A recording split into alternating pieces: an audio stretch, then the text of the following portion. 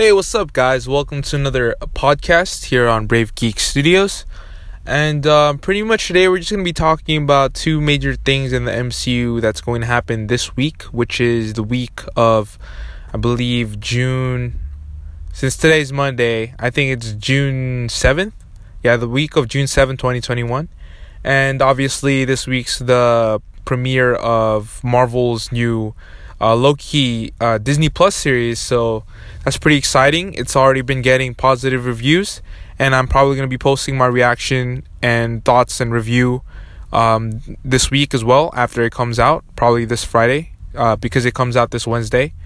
So yeah, that's pretty much like everyone's saying that it's really good, and the runtime is actually 51 minutes for episode 1 and 52 minutes for episode 2, making it the longest Marvel Disney Plus series right now, from my knowledge.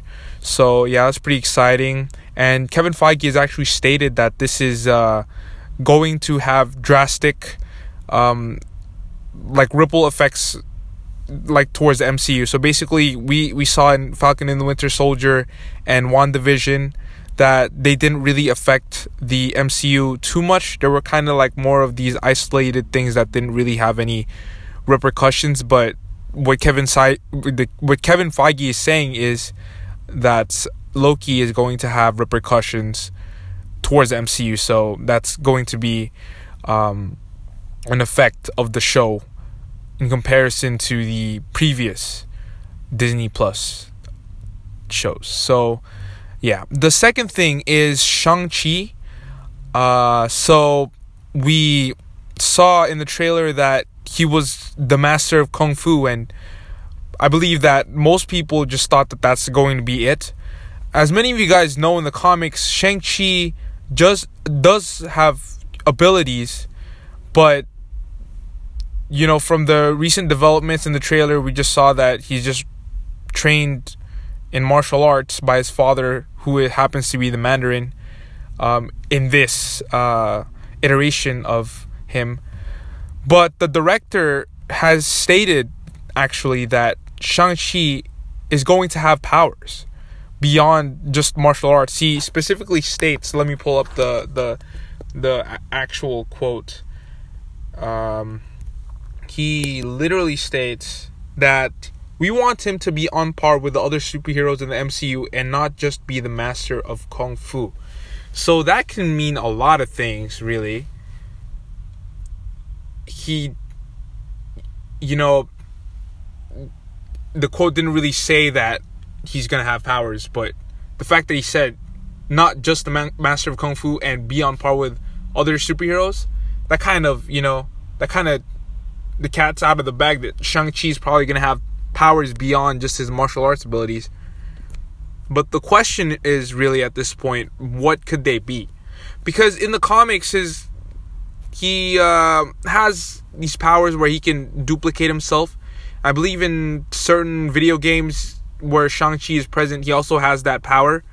So I'm wondering if he's going to be the MCU's first duplicator, which would be pretty cool. I think that would be really exciting to see in the big screen. But another thing could be that he's gonna inherit his father's abilities from the 10 rings.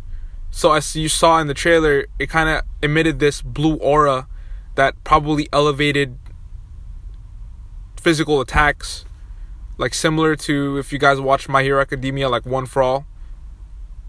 It could be something like that, like something a bit more subtle than being able to duplicate himself, because that is kind of a far-fetched power. But if they were to do that now, I think that would be, that would be a big step for Marvel moving forward, having more of these kind of more fantastical powers, I think. And I think that would be great. So guys, please leave me your thoughts down below. If you're watching this in a YouTube video or listening to my podcast, just shoot me your thoughts below. What do you guys think are you guys excited for Loki? And on top of that, what do you guys think about Shang-Chi having superpowers beyond just martial arts? Okay. Thank you guys for listening. Please stay tuned for my Loki review and any of my upcoming podcasts. You guys are awesome. Thank you.